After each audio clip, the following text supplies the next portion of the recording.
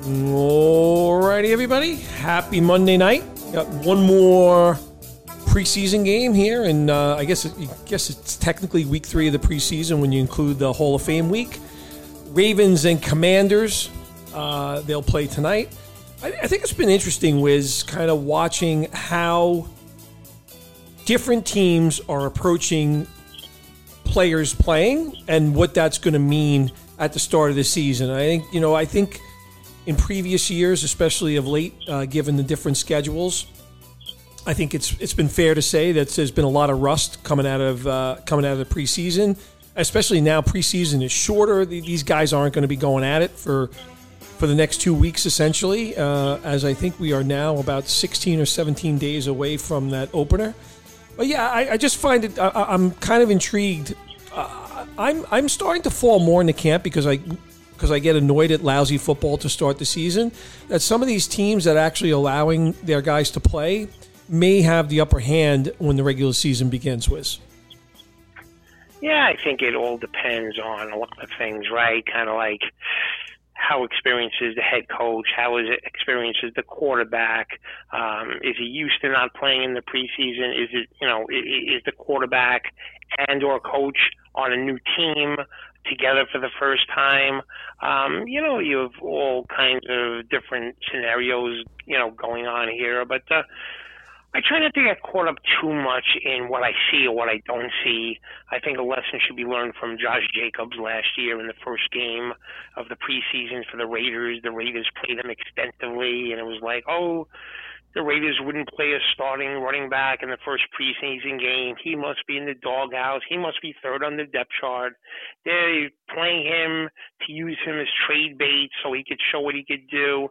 And then what does he do? He leads the league in rushing, basically, with all categories. So I think to your point, each team goes about it differently, and try and maybe listen to some of the beat writers, what they're saying about certain situations more than necessarily what you see on the field. And I think the big news just came out, literally just a couple hours ago, is the Colts are giving Jonathan Taylor the Austin Eckler treatment of saying, okay, go ahead. See if you could work out a deal. See if someone will offer you something. I think to land Jonathan Taylor, you're going to have to do two things. You're either going to have to give up a first-round pick or cumulative picks that may equal a first-round pick, and then you're going to probably have to set the running back market at a different level than in what it's been. And it's difficult, right? Because, not many teams have that draft capital or maybe that space financially to do that. But this guy is a game changer, and he can make a good team, a great team, and a contender, a Super Bowl champ. So what are your thoughts on the Taylor situation? Is he going to have more luck than Austin Eckler? So I feel like the owner has done more harm than good here over the last few weeks in terms of damaging the relationship between the player and the team. Running back is complex right now, but I think you've spoken about this numerous times, right? They should all talk to DeMaurice Smith, the guy who negotiated this contract. That's why these players are in this situation, and it is what it is. It's complicated, but to your point, Jonathan Taylor is Jonathan Taylor. I haven't believed anything regarding an injury with the player. I think he is looking for different pastures at this point in time. He sees his career with the Colts going in different directions. It's unfortunate, right? It's a distracting thing for the Colts as a whole. New head coach, new quarterback, a lot of young players on the team. Losing a guy like Taylor at this point in time looks to be a very deflating situation, and certainly it would depend on what draft capital they pick up. What are Jonathan Taylor's best places of landing? That is another question, which, again, Miami keeps coming up as a place that he could potentially land. But at this point in time, Wiz, it's not.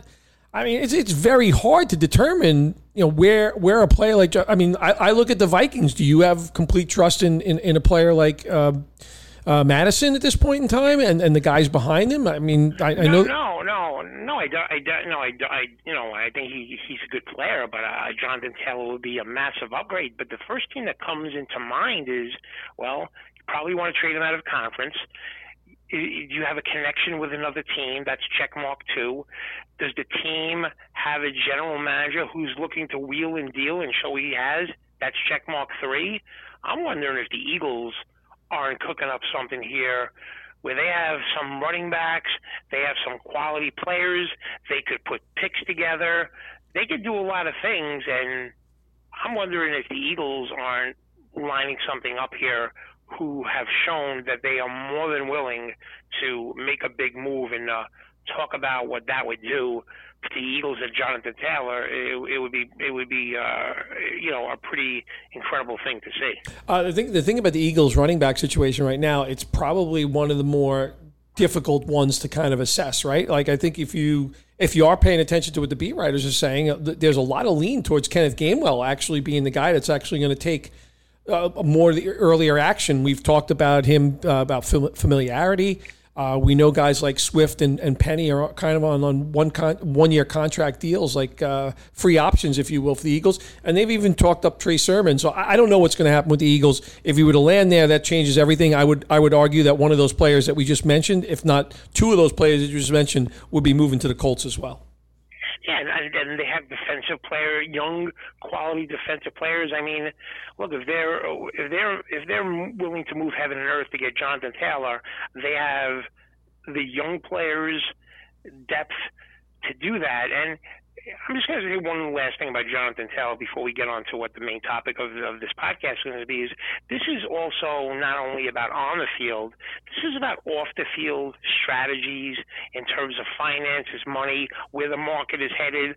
And just one thing about Jonathan Taylor is he played football at Wisconsin and he was an elite running back. He got accepted into another school, Harvard.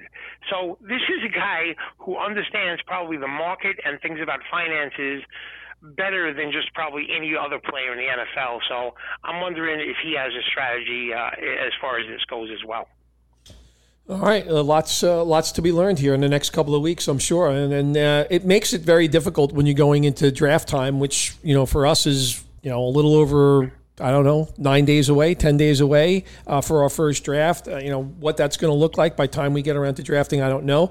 That's kind of what I want to talk about right now, Wiz, and kind of obviously we've seen a few different weeks of preseason. Some guys are getting action. Players are making noise. Some rookies are making noise. Some guys don't look good. Some teams seem to be uncomfortable in different things. We saw the Hard Knocks episode where Robert Saleh was knocking the Jets' offensive line. The Bills' offense has struggled a little bit, even with Josh Allen and the starters on the field. So there are a lot of moving parts in preseason to watch, and obviously in those head-to-head workouts that teams are doing. I will say this, Wiz, one thing that hasn't changed my mind in terms of strategies or anything like that, look, we do a lot of different leagues, but I do feel walking into this fantasy year, I feel like there's depth at every single position. I don't know that I felt that comfortable about that last year. I feel a lot more comfortable about that this year, which definitely enables you to you can use different strategies in different leagues depending on the scoring system. But I would say this, I feel like there's a lot of depth at every single position this year, Wiz. I agree to a point, but in some instances, depending on what type of league you're in, I think in a 12-team league, I'm queasy about maybe some quarterbacks beyond 10. I think after 10 quarterbacks that maybe I feel very good about. So in a 10-team league, I'm okay with doing whatever strategy you want to do, however you feel. In a 12-team league, I think you get to a certain point where there's a little queasiness and some you're not such sure footing on some of those quarterbacks. So do you mean like Kirk Cousins and Dak Prescott? No, I don't mean like Deshaun Watson. Oh yeah. I know the second year, but from all accounts, the offenses look pitiful. Tua with Waddle and Tyreek Hill, that's a no-brainer, but you never know, what's going to happen. Those concussions, the more you have of them, the more susceptible you are to them. So Dak Prescott is not a surefire top 5-7 quarterback. So I don't know. I think I'm not feeling great it seems you feel better about like 12, 14 quarterbacks than I do. I think for me, I'm feeling good about 9 or 10. And the 12-team league, I'm kind of looking, I got to be careful about that. Just sticking to the quarterback position, are you saying you feel good about a good 12 to 14 quarterbacks this year? Yeah, I would say this. If it's, if you're telling me that I come out of a draft with a Geno Smith or an Aaron Rodgers or a Kirk Cousins or a Prescott, I think I'm willing to roll the dice on what that will mean for the rest of my roster. Yeah, so let's go to Rodgers. Do you think Rodgers, there's an outcome where Rodgers finishes inside the top 5 or 7 at the quarterback position this year? I do. It's going to be dependent on the offensive line. I think this is a determined player. I think this is a healthier player. I think last year he was playing with a broken thumb, which is why he averaged significantly less yards per game. And I think he was kind of half in, half out as well, where from the looks of it right now, his attitude has done an about face is the way I see it. Yeah, to me, I kind of put two in Aaron Rodgers in kind of the same situation where, if you told me they were going to play 15, 16 games, I'm fine with that. But I don't know. Rodgers is, a big part of his game has been the ability to extend plays, take off and get some first downs. At his age, is he going to still be able to do that? That's the question mark. You're willing to gamble on that. I'm not so sure I am, but I think there just could be maybe 2, 3, 4 quarterbacks that you probably feel a little bit better about than I do. So so we've moved quarterback aside. Let's tackle the running back and the receiver positions. I think we'd be in agreement. I think we talked a lot about running backs and strategies and all that, and I think there's a very clear-cut 5 or 6, 7 guys that are going to be kind of handling 60, 65% of the workload. After that, the situations get a little bit more divided in terms of usage. Would you agree, though, when you look at both the running back position and the wide receiver position, that there's a lot more depth to look at this year? Actually, you can include tight end in it as well. I would definitely agree with that. Where things have taken a turn for me is, and we have not talked about this, so I'm interested to hear your take on it, is I have more confidence in the top 5 to 7 receivers to finishing the season and being elite than, let's say, the top 5 to 7 running backs. And that for me is taking that's taken a turn for me. Years where, you take those receivers and you kind of put them in a different order in that group. Now, to me, it just feels like those guys are more reliable, and with the running back guys, some of these guys, they're great runners, but are they going to catch enough passes? What's the durability issue? Are teams going to try and keep them fresh? What's the usage rate going to be? It just feels like with those elite receivers, if you're talking about in a snake draft, taking them early, and in an auction draft, paying up, I just feel like there's more likelihood of a return on your money, if you will, on those receivers than the top running backs. So when we're just talking about the best of the best, running backs versus receivers, would you agree about more dependability on wide receivers this year? Yeah, now there are some small concerns at receiver. I would say Joe Burrow needs to be on the field sooner than later for Jamar Chase and T. Higgins, obviously. Cooper Kupp has question marks not only around his own health. I know he's about to start practicing again, but there's question marks around his quarterback. But that being said, I would tend to agree with you when I look at the top 10 to 12 wide receivers and I look at the top 10 running backs. Once I start getting past that 5 or 6, 7 guys that we just spoke about, I think it gets extremely difficult to figure things out. And I look at rankings and I see some guys that I feel are ranked too low, and I see other guys that I think are ranked too high. And I think, we're going to do episodes specifically on this when it's time to push come to shove, which we will get to it sooner. But I do think there's a lot of juxtapositions you can look at where I'll just throw a name like Joe Mixon, for example. Joe Mixon looks like he's too low rated to me. And on the flip side, given all the action and I know that the accolades that have been placed on this player, I look at Bijan Robinson as a guy that's maybe slightly overrated coming into the season, given him what's going on in the Atlanta roster.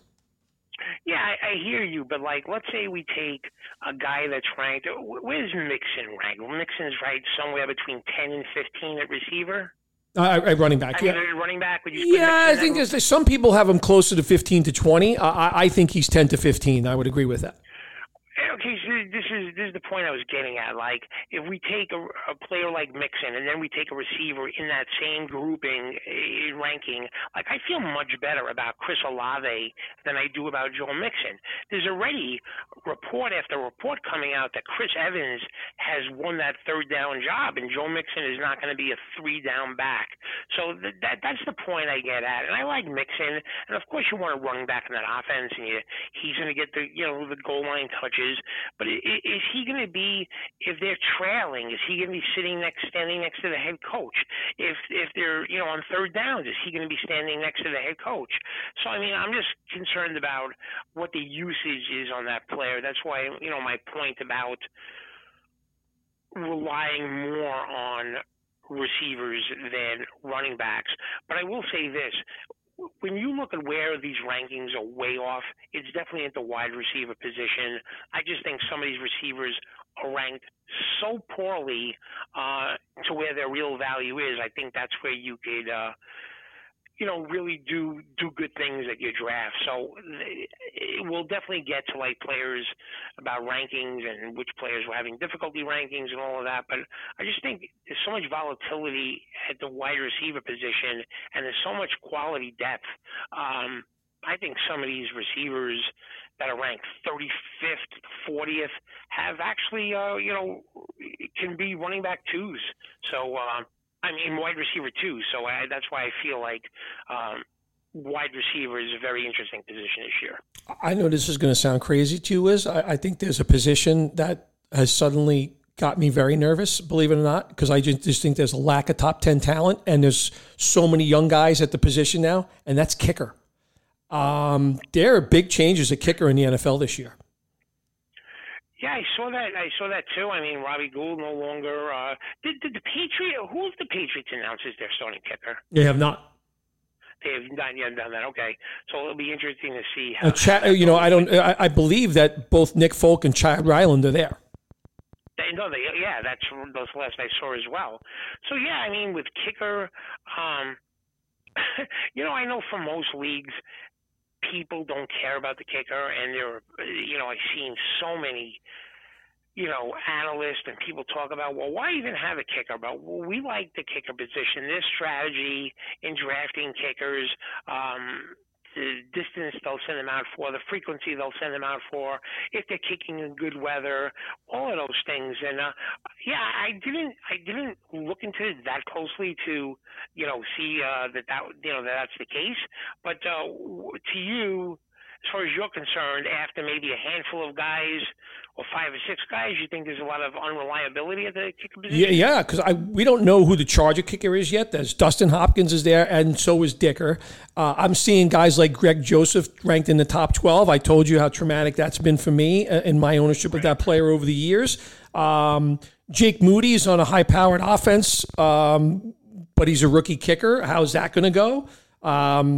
Matt Gay has moved to Indianapolis, but there's a rookie quarterback there. I just think there's a lot of confusion at kicker. I think outside of a few guys, I'm becoming very uncomfortable. I would say if you don't get one of those top 5 guys, you should wait to the very end, or you should just pay for $1 at the end, because I think there's a lot of question marks at kicker. And you could always go to the old streaming option where, look, at the end of the day, these kickers are relatively close. I saw something very interesting where, as far as fantasy football kickers are concerned, Matt Bryant, I think, may have been back-to-back top-ranked kickers in back-to-back years. And then after that, I don't know, it may have never happened again or something to that effect. So, yeah, I think unless you feel great about having a terrific kicker on a high-powered offense, yeah, maybe you want to just wait till the very end or spend $1 in an auction draft on one of those kickers, or just not even worry about it and just keep streaming week to week where there's always a fairly good matchup to choose from. All right, I'm going to put you on the spot here. I haven't even thought about my answer to this question yet, too, so you can take a second to think about it. We've seen a couple of weeks of preseason. An NFC team and an AFC team, one team that is surprising you to the upside, could have been a team that we already discussed already, and one team that concerned you to the downside, each conference. So I'll start with the NFC. How about that? I think a team, and we've spoken a little bit about it, but for me right now, the team that looks like has the most potential to surprise to the upside for me is the Green Bay Packers. And that was the team I was going to mention as well. Yeah. It's not really a surprise to me. I mean, I know people talking about the quarterback and the thing is, he stood around and he watched Aaron Rodgers, the way he handled himself and the way he conducts himself in meeting rooms, in the quarterback room, all for these years, and he's looked good, and he's throwing to these young receivers that he's thrown to probably more than Aaron Rodgers did when he was going on those retreats or whatever. So he probably has a good rapport with them. They have an excellent 1-2 at running back with Jones and Dillon, and I feel that defense is clearly the best defense in that NFC North. So I agree with you, but I'm really not surprised. Okay, and a downside team, I'm going to say in the NFC, and I just think the pressure, if they get off to a bad start, is going to build really quickly. They made changes at almost every single coaching position. I know they brought in some key players. I don't like what I've seen in practices where a guy just fights every single day you're reading about it. I'm talking about the Cowboys, Wiz. I'm concerned about what I see there. Yeah, I was thinking about the Cowboys when I was doing some analysis for the upcoming drafts, and I know this could go sideways. This could go sideways because the owner has an itchy trigger finger, and McCarthy's on the hot seat. With that being said, I just look at the talent, and they have, 4 quality running backs that I think could step on the field, and I like the addition of Brandon Cooks. I don't know if Michael Gallup is ever going to recover enough to be back to being a quality receiver, but I hear you, and it can go sideways. This is just a situation of will, right? Will this team have heart and play with heart, or is it going to start being the blame game? And that could happen quickly. So I understand. I hear what you're saying, but I still am not going to go to DEFCON on the Cowboys quite yet. Okay, and how about the AFC? Why don't you? I'm putting you on the spot here. We haven't even talked about it. I haven't even thought about it, so I'm gonna think about it when you give me your answers. I think the Bills are an interesting situation here. I just feel like this is such a make or break year for them, where you feel like you're not quite sure how many more years that window is going to be open. They had that heartbreaking loss at Kansas City, game that they should have won. Then upset last year at home against the Bengals. Then the offseason stuff with Diggs. I don't know if it's going to go bad for the Bills, but I will say, considering the fact that they're in a rough division, I'm interested to see how the Bills come out opening Monday Night Football against the Jets, and I would say that there is a level of concern about Buffalo. Okay. The team that I have confidence in, or gaining confidence in, based on what I've seen in the preseason and what I'm reading about, is the Pittsburgh Steelers. It looks like the offense has been opened up a little bit. Kenny Pickett looks more confident. We know they have a really exciting weapon in Jaylen Warren. They have two tight ends now with that beast Washington. I like the way the Steelers look. I think they're going to be better on defense as well, Wiz. Mike Tomlin hasn't had a losing season since he's been a Pittsburgh Steeler, but it seems to be moving in a proper direction in Pittsburgh. I like them as well. Their defense looks good. Kenny Pickett, can he make that step? Their defense looks good. Again, you're talking about a division that has, potential for 4 good teams. I mean, all of these teams could be above 500. But I think I'm with you. The more I see of Pittsburgh, 2 good running backs, 2 good tight ends, emerging young receivers. Their defense has always been a staple, so kind of with you on Pittsburgh as well in the AFC. Okay, and the team that I have some worries about in the AFC, and you mentioned the Bills, and believe it or not, Wiz, I worry the fact that Joe Burrow has not been on the field. I'm not sure this defense is as good as it was last year. They lost some key components to it. You mentioned the Mixon part and the backups there. P. Ryan's no longer a part of this. You're talking about a team with a window open where I don't know how long you can keep guys like Higgins, Chase, and Burrow together because it's very expensive. So I just, the fact that Joe Burrow is going to start the season cold like he did last year, I think it will be something to watch early in the season if there's cobwebs around the Cincinnati Bengals to start the season because they can ill afford, because of their division. I think all the teams are better in that division.